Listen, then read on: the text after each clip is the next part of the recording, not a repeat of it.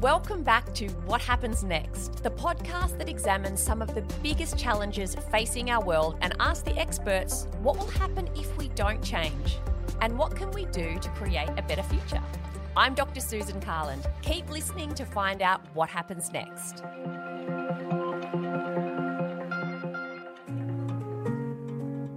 What should your size matter if you're healthy and you're enjoying your life? I think we need to not strive for perfection here. We have to accept ourselves as we are. That's where we're using treatments like surgery or like medication, which helps suppress the appetite, helps control or modulate that drive, that hunger that tends to cause the weight regain.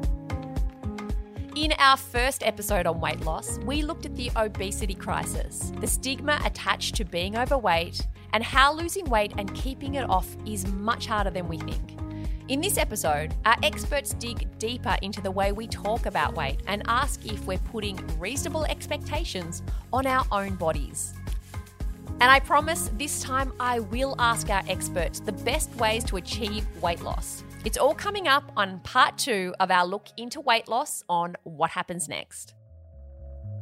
For most of my life, or a lot of my life, I was very fat. I am a lot less fat than I used to be. And so I have lived this experience, very much so. Dr. Hilary Offman is a psychiatrist and psychoanalyst and lecturer at the University of Toronto. She's interested in weight and gender and the idea of otherness in general. And I think that's the best place from which to speak, having the experience oneself. And also as a physician and a psychiatrist who treats people, I have the other side of the experience as well, which is, what are we supposed to do about this? What does it mean? Now, fat is a very loaded term. Some people don't even like to use it. They think the term itself is pejorative. Where would you stand on the use of the term? I choose to use the word fat because I'm aware that it is a word with a lot of pejorative connotations. And there are all these words that people use to sort of cover up what they're trying to say that, in my mind, even make things worse. And it's sort of a bit of activism, a taking back of the word, a reclaiming of it as something that can be said, like a descriptor, like tall or short. And there's something about speaking to something as it is and forcing people to meet you right there instead of sort of sliding away from the implications of the word. When you use the word, do you find that people get uncomfortable? Yes, I do. And it's funny, I personally am not uncomfortable when I use it. And I think that's because I've been practicing using it. And I think I don't mind that it's a bit disarming. I think that in order for people to take the topic seriously, I think they need to be a little bit disarmed. Well, I wanted to ask you about this idea that we see a lot in advertising, particularly on social media now, of healthy at any size. Talk to us more about that. Do you think we are accepting of this concept or as accepting of this concept as we should be? Do you think it's too flat a message for people to really grapple with? What's your take on it?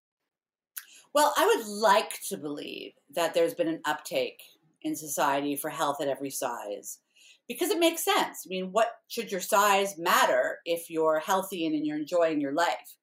But sadly, I feel like there's a lip service paid to that. We might say it, but we don't really believe it.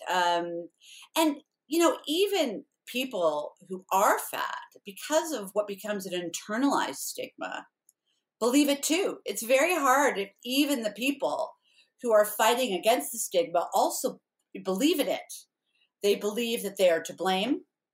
They believe that there's something wrong with them and that they should work harder. You'll have your family saying, "Oh, I want you to lose weight because I care about you." And there's this part that's like, well, yeah, but that's not really what this is about, right? This is about how I look and how it interferes. So I truly believe that that is absolutely possible, but I don't think we're there yet. I think we have a way to go before people will really embrace that idea. And even healthcare professionals have trouble with that concept. They tend to, there's a sense that fat people get blamed for everything that's wrong with them. So if you go to the doctor and you're fat, they'll say, well, you better go lose weight. And you're like, well, yeah, but I have an extra leg sticking out of my head. That's nothing to do with it. But this is what happens. And so people feel dismissed. They stop going to their doctors. And, things get misdiagnosed. And if you don't go to your doctor, you can't be diagnosed. And if you're always being told that everything wrong with you is because you're fat, and I could say that's pretty much my experience. I'm Michael Cowley. I'm a physiologist at Monash University, and I work in the biology of weight control, and I work developing drugs to treat obesity and metabolic disease. What do you think about the conflict between fat acceptance activists who have the healthy at any size argument and some of the things that scientists say about the negative impacts of being overweight on the body? So I think the health impacts of weight are individual. Some people are very obese and don't have health consequences for that. And that's the genetic fortune, I guess, of being able to bear that weight. I don't think it's right to be prescriptive about what people should look like. I think people have a right to be as obese or as lean as they choose to. I think there's an element of lack of choice in it for many people. It's just the genetic cards they got dealt. But again, I think it should be about metabolic health, not appearance. If you're healthy, then you're healthy. But even if you're not healthy, I don't think it's right to shame people for it. We don't. Well, I guess we do shame people for smoking now in Australia, but there are a bunch of other risk-taking behaviours that people still indulge in without being stigmatised.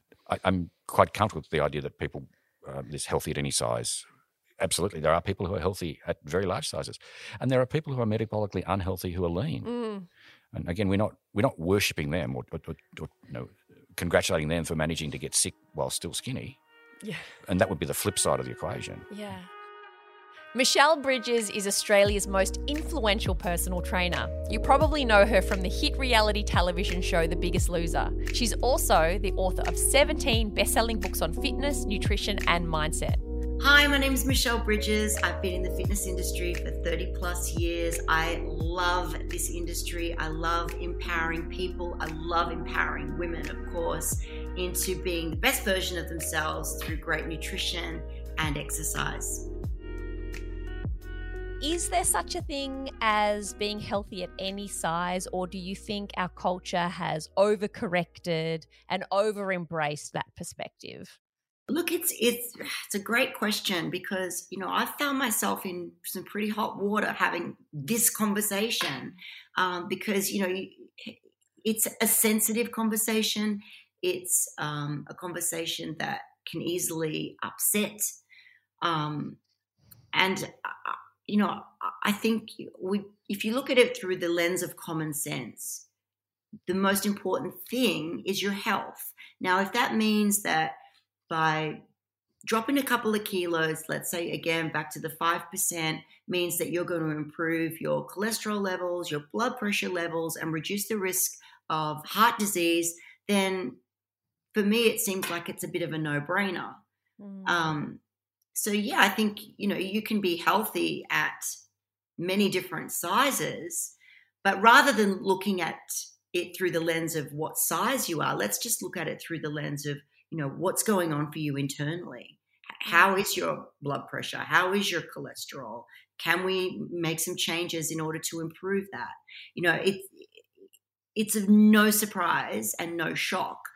But it was at the time when I very first started working on Biggest Loser, and we had some extraordinarily large people that came on that show and that had a list as long as your arm of health conditions that came with it.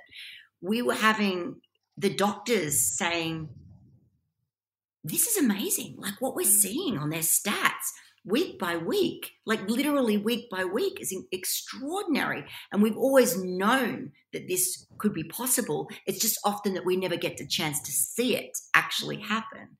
So we know that by doing a little bit of exercise fairly regularly, improving your nutrition, reducing processed foods, reducing alcohol intake, increasing fiber. These are the things that can make quite a big difference to your health overall, but also to your mental health as well.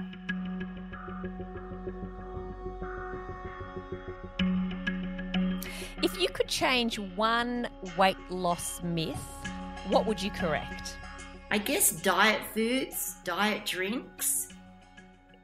In my experience, again, it hasn't ever really been probably the most successful path for my people that I've worked with. The supplement industry is massive and makes a huge amount of money on, offering up supplementation that can help you lose weight. So, I'm wary of that. I'm a believer in, looking at your nutrition and getting some exercise in to your day, and also, doing the work mentally as well, and getting some support for that. One of them that I've heard is, many instances, is that weight training will make you big. And that won't. I believe that weight training is the fountain of youth.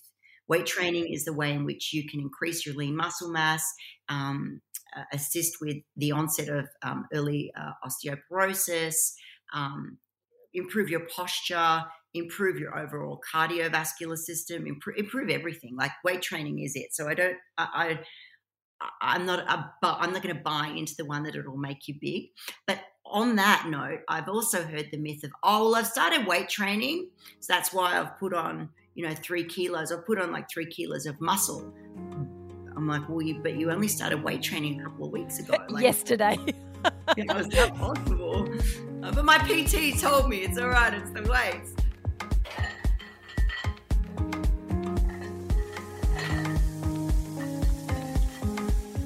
Here's Dr. Michael Cowley again. As you get older, you want to put more focus on muscle building or muscle maintenance than you do on cardio workouts. They're both important for sure, but the young people, 18 to 35, don't need to have that same focus on muscle building. That said, most young people do have a strong focus on muscle building, the ones that engage in the gym. And I think there are a variety of ways to pursue that muscle growth kind of exercise. It doesn't need to be lifting metal in the gym. I mean, swimming's a terrific way to do it. There are lots of approaches that are not what you typically think of as muscle building exercises too. And by itself, exercise is just so valuable anyway, irrespective of weight changes. And we know that exercise isn't a good way to lose weight. In many cases, people exercise more and see no weight change, and they're disheartened by that. But the health benefits of exercise are tremendous and outweigh any lack of effect on body weight. So the best measure for weight loss is calorie intake versus calorie burn? Yeah. But you need to do both to be effective. If you just food restrict, then you'll recalibrate your metabolism and you'll just be more efficient on less food.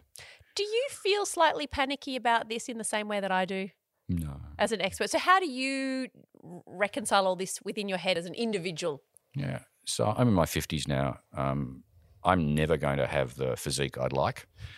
I am as active as I can be. I exercise regularly, and I try to eat healthily, and that is enough that I feel better. It's not going to make me live forever, but I think we need to not strive for perfection here. We have to accept ourselves as we are and do as much as we can. But again, my focus is on more exercise rather than dieting down to be able to count the muscle fibers in my abdomen. For the average person at home who maybe wants to be healthy and is just seeing, every diet being thrown at them on Instagram, how do they know what is healthy and makes sense and is a good idea and what's just a fad that in a year we'll all be embarrassed about? So this is a great question, and I've got, I think, a good answer for it. I mean, one of my favourite authors is a guy called Michael Pollan, a journalist out of the US, and he's written a series of books around food and around, the food industrial culture. One of my favourites, A Natural History of 4 Meals. But he gets asked this question regularly as a prominent journalist, and his answer is eat food as opposed to chemicals. And when he says food, it's something your grandmother would recognise as food. Much less of it, and mostly plants. And it's a message everyone can understand. I mean, if you can't understand the ingredients in the processed food you're buying, he recommends against it. And I think that's a reasonable. I mean, that's a message that everyone can grasp, I think. Right. Eat food, mostly plants, not too much. Yeah. That's the easiest way to do it. And it seems to work. The formula's a good one, but given the enormous role our genetics play, eating the right food may not be enough. I asked Dr. Ahmed Ali, head of upper GI surgery at the Austin Hospital, about a more drastic lifestyle change. So if you can't help your genetics, and it sounds like for the vast majority of people, if they are obese, keeping the weight off is almost impossible. Is surgery really the only feasible long-term option? Surgery is a very effective treatment, and of all the treatments that we have at the moment, it still remains the most effective for medium to long-term weight loss. It's not the only treatment. In fact, I think we have to really think about obesity as a chronic disease in the same way that we treat many other diseases that are chronic, like arthritis. We don't necessarily immediately jump to surgery for an arthritic knee. We might start with some physiotherapy. We might add some anti-inflammatory medication. We might do an arthroscopy and clean up the knee joint, and eventually we might need a knee replacement. So it very much depends on what stage of disease we are at, and obesity is a similar situation. If someone is suffering obesity and their obesity is creating life-threatening conditions, and more than likely they will have tried other means of weight loss in the past, well, no, the appropriate treatment for that patient may well be surgery. On the other hand, there may be another patient who, yes, is suffering obesity. Perhaps it's not affecting them from a medical disease, illness point of view so severely, and perhaps we haven't tried other therapies, to their fullest extent, in which case we might avoid surgery in that patient and use some of these other treatments. The fact that they're not quite as effective or maybe don't last as long isn't necessarily a bad thing or a reason that we must always jump to surgery. It's about using the right treatment in the right person at the right time. When we talk about patients suffering obesity, we're talking about a level of weight, usually genetic encoded, where it either has the potential to significantly affect health or it already is. That's where we're using treatments like surgery or like medication, which helps suppress the appetite, helps control or modulate that drive, that hunger that tends to cause the weight regain, to help patients lose weight and then keep it off.